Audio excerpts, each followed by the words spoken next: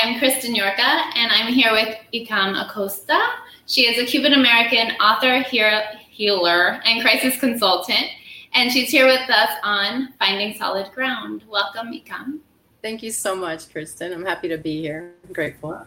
We're excited to have you and learn all about shadow work, which I feel is such a loaded word. I'm sure if you Google it, you'll get 5,000 or more definitions of what shadow work can be. I would love to start off by learning what you believe shadow work is. Well, I believe that it's pretty much going inside and coming to terms with the parts of yourself that you've disowned or kind of denied, haven't come to terms with, that sort of thing. And usually, we have an idea of what our character is like, and we act in accordance to that idea. But there's so many parts of us that we haven't explored or come to terms with yet. Or even have denied, that have surfaced before that we maybe weren't in accord with at first, but we should get to know them better. Can you give us an example of something lurking in the shadows that's maybe common for a lot of people? And then walk us through how that shadow might manifest, and then let us know how doing the shadow work can then bring it into the fold and hopefully transmute it. Okay, let's say maybe somebody doesn't want to be, or somebody gets really bothered by people who take control, or might be a little aggressive, that sort of thing, because they themselves may be like shy or timid. So they, to that person, their shadow is that aggression, that take control kind of personality.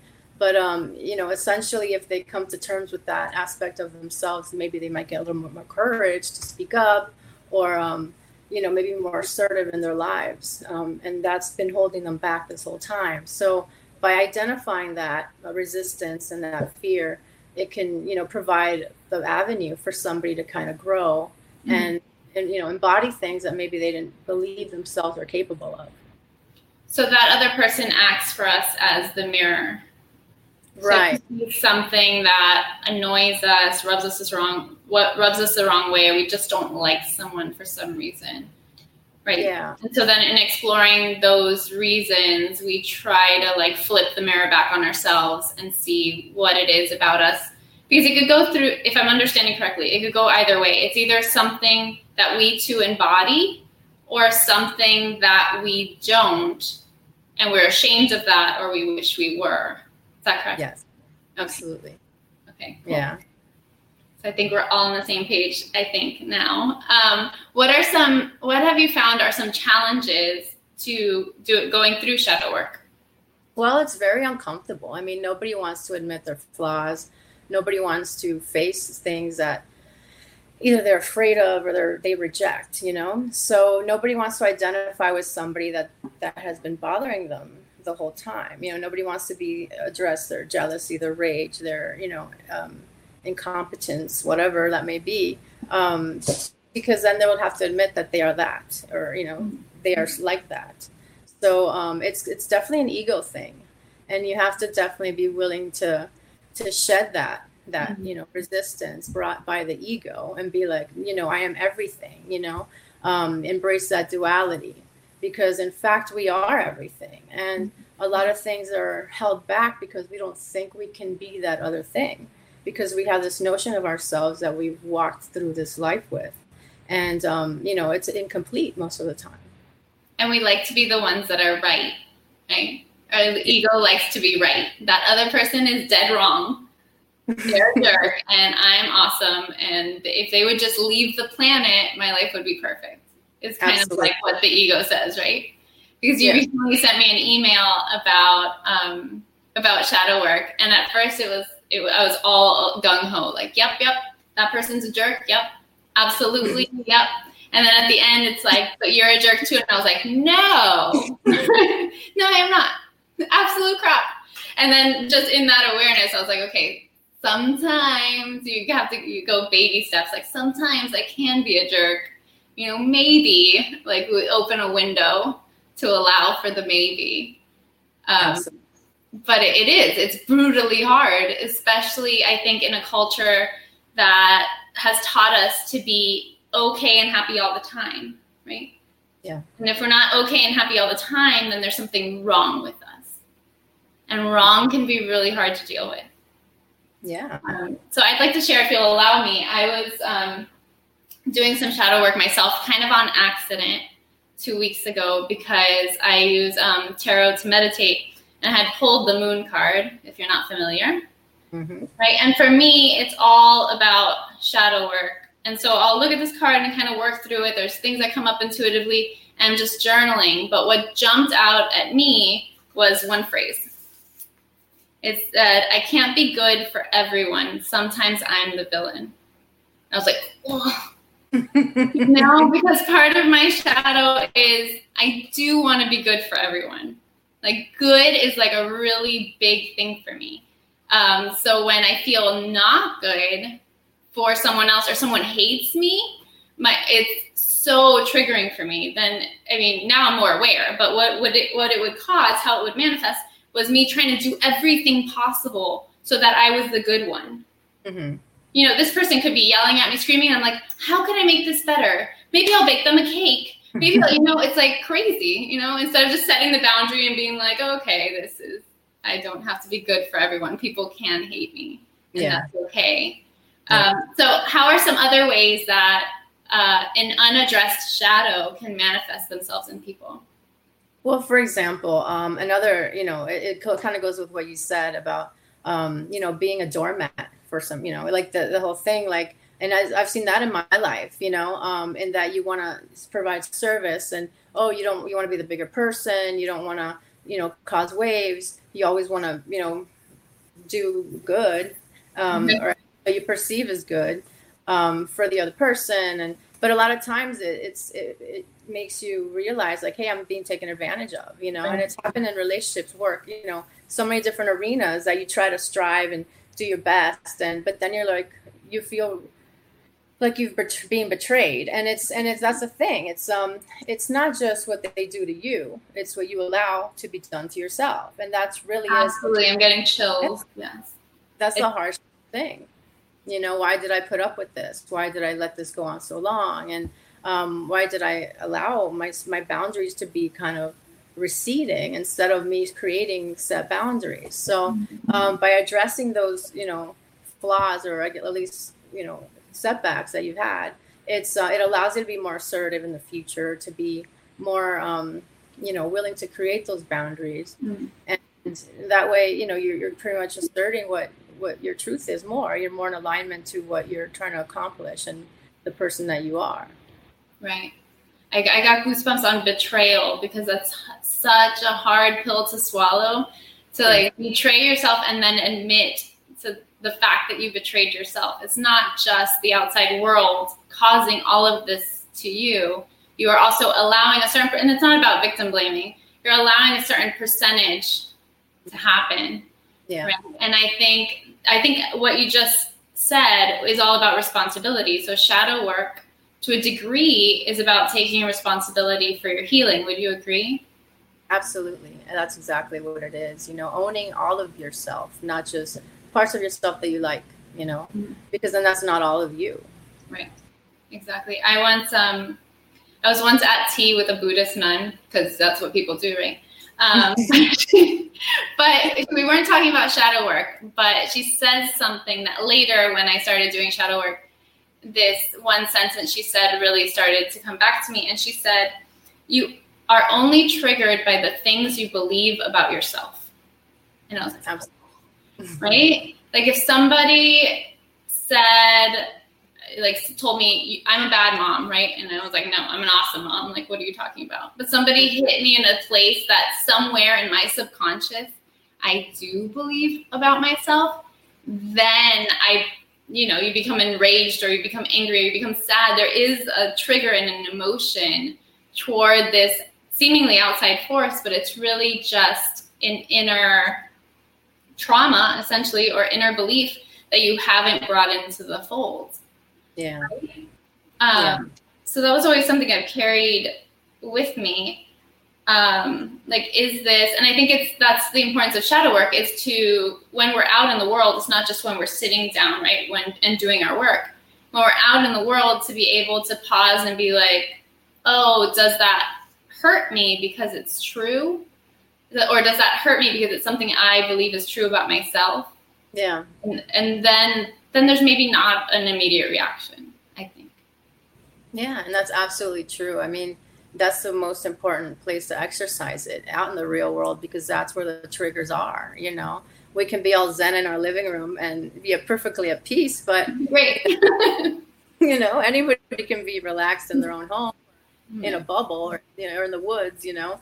But when you're in traffic, when you're in the grocery store, when you're just, you know, in a crowded place, just everybody's just zooming by, being, you know, people, it really is more difficult, you know. Or when you're in a situation, you know, maybe miscommunication with somebody, whatever. That's when you should really keep it together, and that's when you'll be glad that you did your work, you know, so you're not caught off guard or by surprise.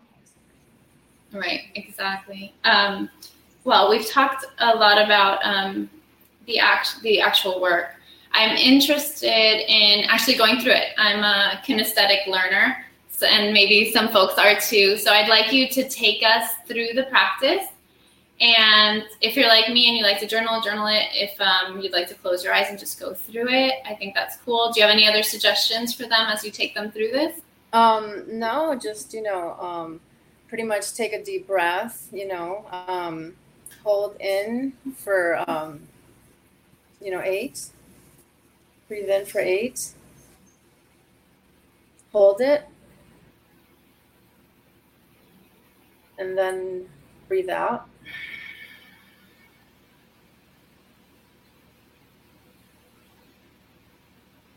Again, in for 8. Hold it. And then breathe out. All right. Let me pull up the... I'm going to take out my paper.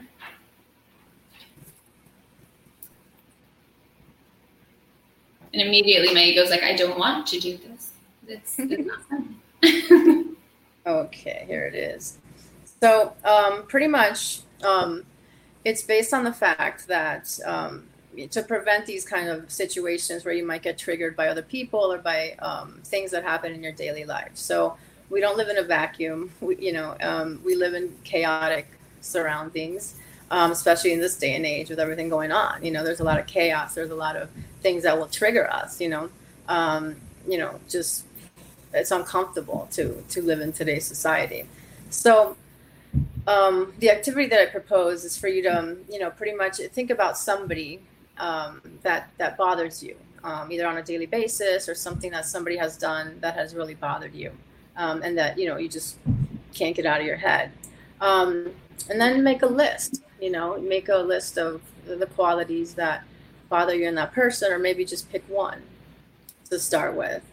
And, just really, meditate on that. Then flip it back on yourself and look at the times in your life where you have been that, that type of person.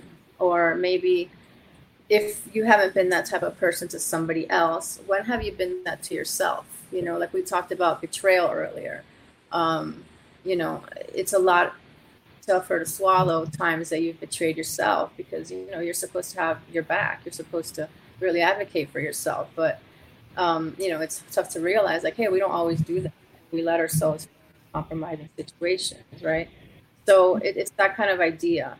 I have a question. Yeah. How about if some are less, like if we really bring it in, and some of these attributes, there are less things we see in ourselves, but more fears we hold. Is that also key? Or do you think there's maybe some digging more to do?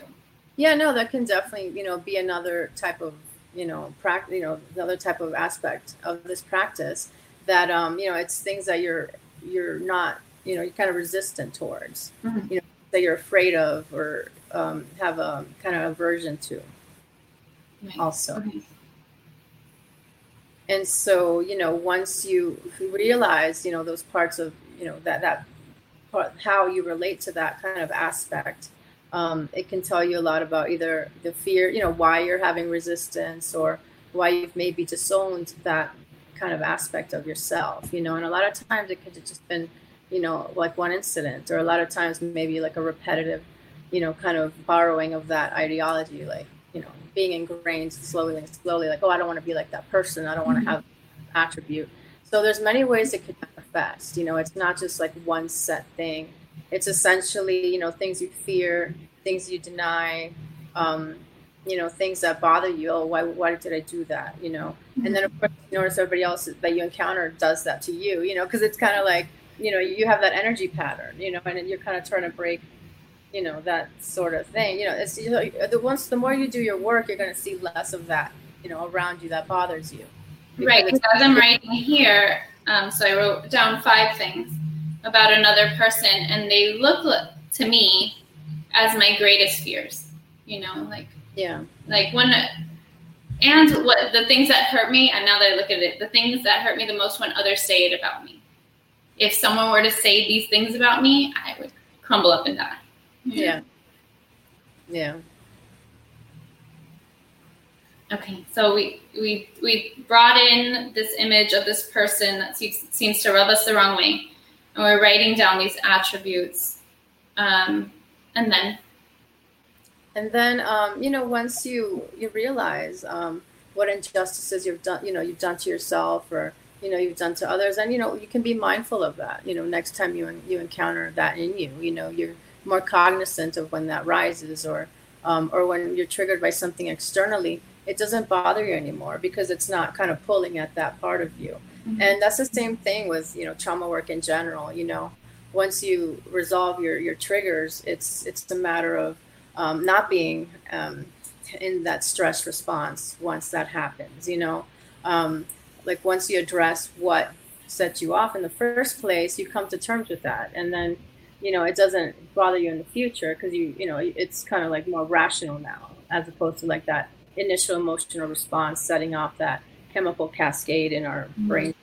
And I want to speak to that a little bit. As a person that's done my own trauma work, I feel it's good to say that it's not like we do one thing and it's resolved forever. Sometimes, and you could tell me I'm wrong, but sometimes the path of healing trauma is more of a loopy spiral, and maybe like as we're doing it, we don't really feel resolved in that moment, but little by little pieces of that trauma, of that trigger, are kind of falling off. Is that true to say?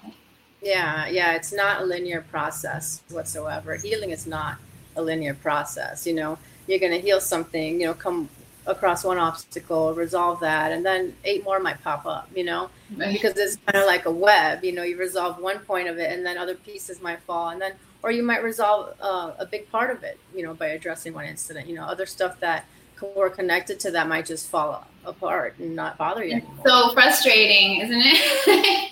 You feel like you're at the top of the mountain, you're like, I did it, and then you see that it's just a cliff, and there's so much more to go. Exactly. It's never done. It really isn't done. It gets better. It gets lighter. Right. It gets easier. But it's never always resolved. And the funny thing is that after you start that road of shadow work and discovery, like any little like micro thing that you feel that you've done is like now a big deal, because you're like, no, because you know better. You know better, and you have more responsibility now. There is a part of the brain that's like, wasn't it better when we were just sleeping? Wasn't it? But it wasn't. So let's go back. We found our person, we've made our list, and we're kind of self-investigating what injustices we've done to ourselves and others. Yes. So do you think it's fair to say that if a person wanted to journal or just meditate on this, it's the way to go? Absolutely. Journaling is excellent for many reasons. Because you can go back and always kind of, readdress it and revisit that and expand on that. But also in the fact that it connects let's say, any sort of traumatic memories in a different part of the brain than your regular other memories. So what journaling does, so when you just wake up from a dream, you have the concept in your head, you can't really verbalize it. Mm-hmm. It's in a different storage area. So that's how traumatic memories are. So they're in this conceptual part of the brain that are very susceptible to, emotional, response and, that sort of thing, because you're cued on danger signals and, it's just very basic primal So what journaling does is it brings it to the part of the brain that has language, and puts it in a more rational perspective, so you can access that memory and those feelings without that emotional kind of response. So it's a type of processing, any type of journaling. Just so it brings it to a more analytical space, right? Than the traumatic kind of visceral area. Yes, absolutely. And that's the same thing with talking. When you put it into language, it gives it a different type of power, and it's a different type of reasoning that takes place. Because you're essentially teaching it to somebody, and we know that we learn best by teaching. So it's that sort of concept. Why it's good to verbalize it as opposed to just pondering it. It also kind of stops the record from spinning, I've found. Like, if there's something that's been really, that I'm in this like trauma spiral, there's a part of me that is just trying to block it, like keep it in that space, in that safe in the back of my brain, so that it doesn't leak into my day-to-day. But what actually happens is that it is leaking in, because it takes a massive amount of effort to keep that in the safe, right? So I think what you're saying is absolutely true, that once we bring it into the analytical space, into verbal language or writing, it kind of shuts it up a little bit, right? And then there's not so much effort had in trying to push it back so you get through a day. You've kind of breathed it out into the world, and then it's no longer in here doing its thing. Yeah, you've kind of given it your blessing and release. Right. You can exist for right now, and then I need you to go. Yep. Okay, cool. So, if people are following along, we named the other, we wrote down what bothers us so much about them and therefore ourselves, and then we've journaled or meditated on what injustices we've done to ourselves and others. Is there a next step? I keep losing the activity. One second. Before I go on, there is a question. And someone is asking, what is your suggestion if at times one gets tired of journaling? Well, you can definitely still, complete the activity, contemplate on it, whatever. And just kind of like, it doesn't have to be a whole, intricate thing. It could just be a list of stuff. You don't have to journal about everything, that comes up. It just aids the process, and I would just kind of, jot down key points. And then if you want to come back to it, that's great, because, until you resolve it, it'll still kind of be there. So it's not like you're going to lose it, it'll still remind you to go back and address that if it's something that was important. Yeah, I feel, because people often ask me with other practices, is it okay just to maybe meditate on it? And I think, I'd like to hear your opinion, but I think meditation is great. It could get you through it, but I think writing it down makes me feel like it's complete, like it's out of here, it's onto here, and now we're done. Yeah, and it solidifies it, exactly, and also it provides more accountability because now it's out there, so you're more committed to completing the process if it's out there, and it's more tangible than if you were just to contemplate it. And contemplating and meditating on it is fantastic, because as long as you address it, it's good. Mm-hmm. But if you really solidify and commit to the process and kind of make it official, then, writing it down. It doesn't have to be intricate. Like I said, it could just be short thoughts. So I also think of it as like notes from my past self, if it's written down, especially if it's written down, like I keep a tarot journal, and if it's written down and the next day I have the same feelings or emotions around something, then I go back and read how I resolved it the day before. And then I feel like I'm almost a step ahead, right? Right. So I don't have to start from scratch each time. Yeah, and exactly. You can look back, and it's also motivational. Like, oh, look how much I changed. Look how much I've grown.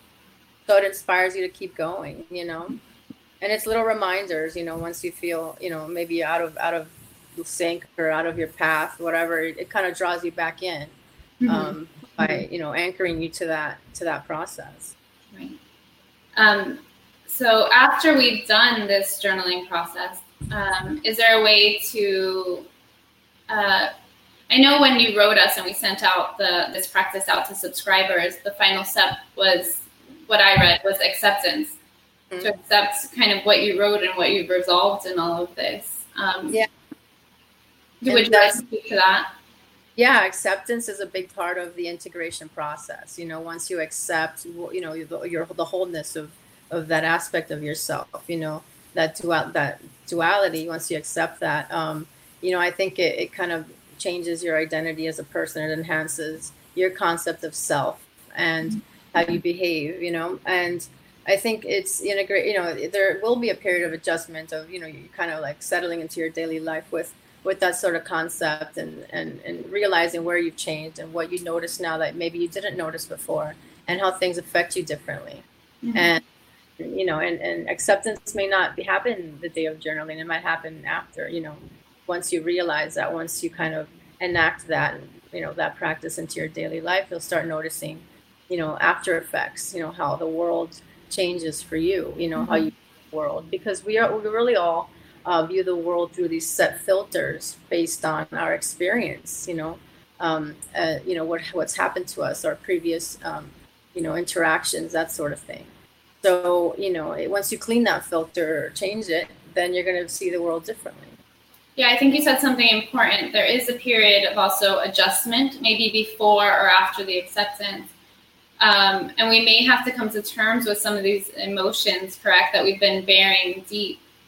And I think it's great to think that we're going to do our list and go through our thing. And then we're going to be like, today is a bright new day. The sun is shining, rainbows and unicorns and the whole thing. But if one of your really tough emotions, for me, that's anger. And anger is like over there and I don't want to touch it. And that's something that I'm learning to accept and bring into the fold.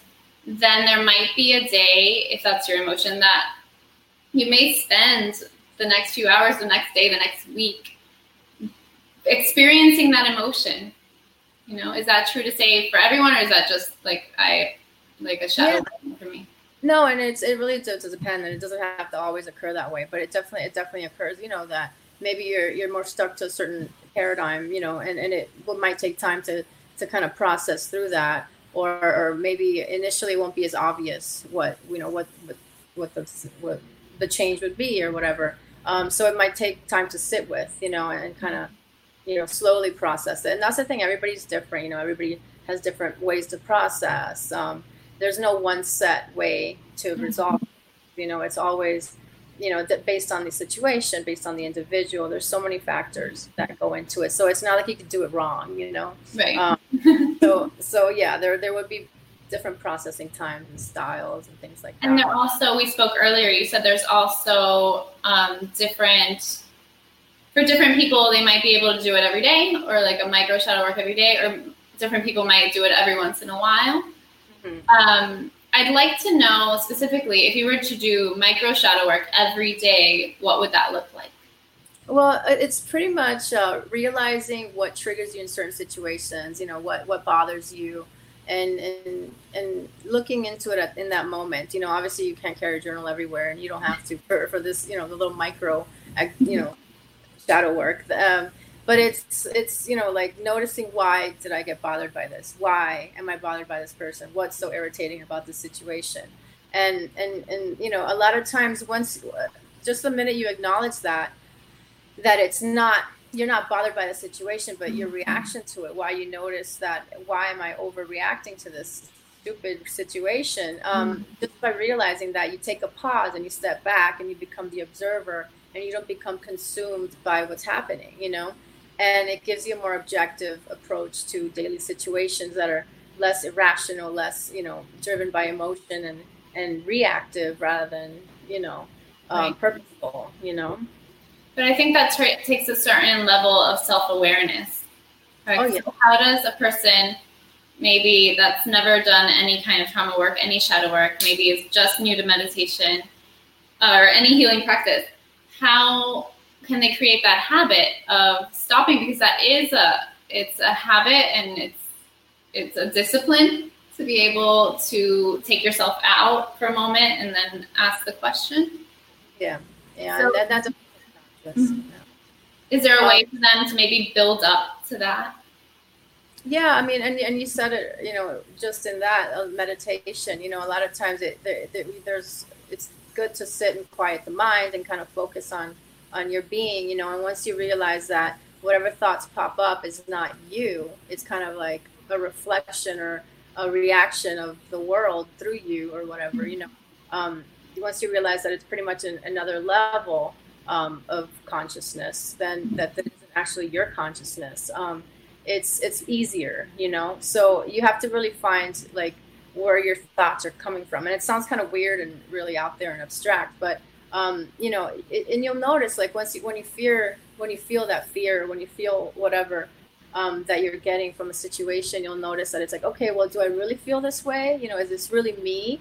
Or is this, fear driven or based on, something I've rejected or something that has bothered me in the past? And it's uncomfortable and it's difficult at first because it really does take getting used to and thinking in those terms because we've been conditioned to just be reactive our whole lives. Yeah, absolutely. Yeah. We're over time, but it's a very interesting topic. I would like for anyone with questions to please put it in the chat box so I could make sure that we get to them, or press the ask the question button. And while you're doing that, I would love for you to leave us with maybe a book or some books that people can get started on learning more about shadow work on their own. Yeah, there's a great author, and she's pretty much the lead in shadow work. It's Debbie Ford, and check out her books because that's how I got started on this. Like 20-something years ago. How do you say her last name? Debbie Ford. It's Ford. So Debbie Ford, Ford. Okay. And she's got several books. What's that? Okay. Yeah, she had a series of books. Yeah, and they're all good. And there's like a workbook one, like 21 days to like detox your consciousness. That's pretty good. And it's kind of like little micro activities that she provides. So yeah, there's one called something like The Dark Side of the Light Keeper, something like that. That's about shadow work. But she's got pretty much, if you look her up, she's got all these shadow work books and talks about really, shadow work and relationships. So it's very diverse. You can really check her out. She's really great. So that's what introduced me to the work. Before we go, now that you say that, what introduced you to shadow work at first? Because it's not something that we necessarily run toward. No, it was when I was my first job as a trauma counselor back in 2001. That's something that we addressed with the clients. We did something called The Work by Byron Katie. That's another person that's really good, and we would pretty much give them that worksheet, and it's another kind of activity where they would write down traits and ask, okay, is this thought true? Is this true that what I'm thinking, or is this pretty much based on this other kind of experience, this other filter? So, and it also involves flipping those traits out, to themselves. So that's a more involved activity than we just did, but it really goes into those aspects really well. So that's why I got into it, back when I first started this journey with trauma, back then. So. Well, we're lucky you did. And I thank you so much for not only taking us through the practice, but sharing your wisdom with us. And I would love to continue this conversation. I'm sure everyone on this call would love to continue the conversation. So if you see the button at the bottom of the screen, it says Wild Wonder. That's me, us. And you can email us there and ask any questions you'd like. It'll also lead you to a website, and hopefully we could have this conversation again. Awesome. These conversations are part of Finding Solid Ground, and they're made possible by generous donations from our Patreon patrons. So thank you. Thank you for coming. Thank you for sharing. I just love this talk, and I hope to do it again very, very soon. Awesome. Thanks so much, my friends. Thanks for being here, everyone. Bye.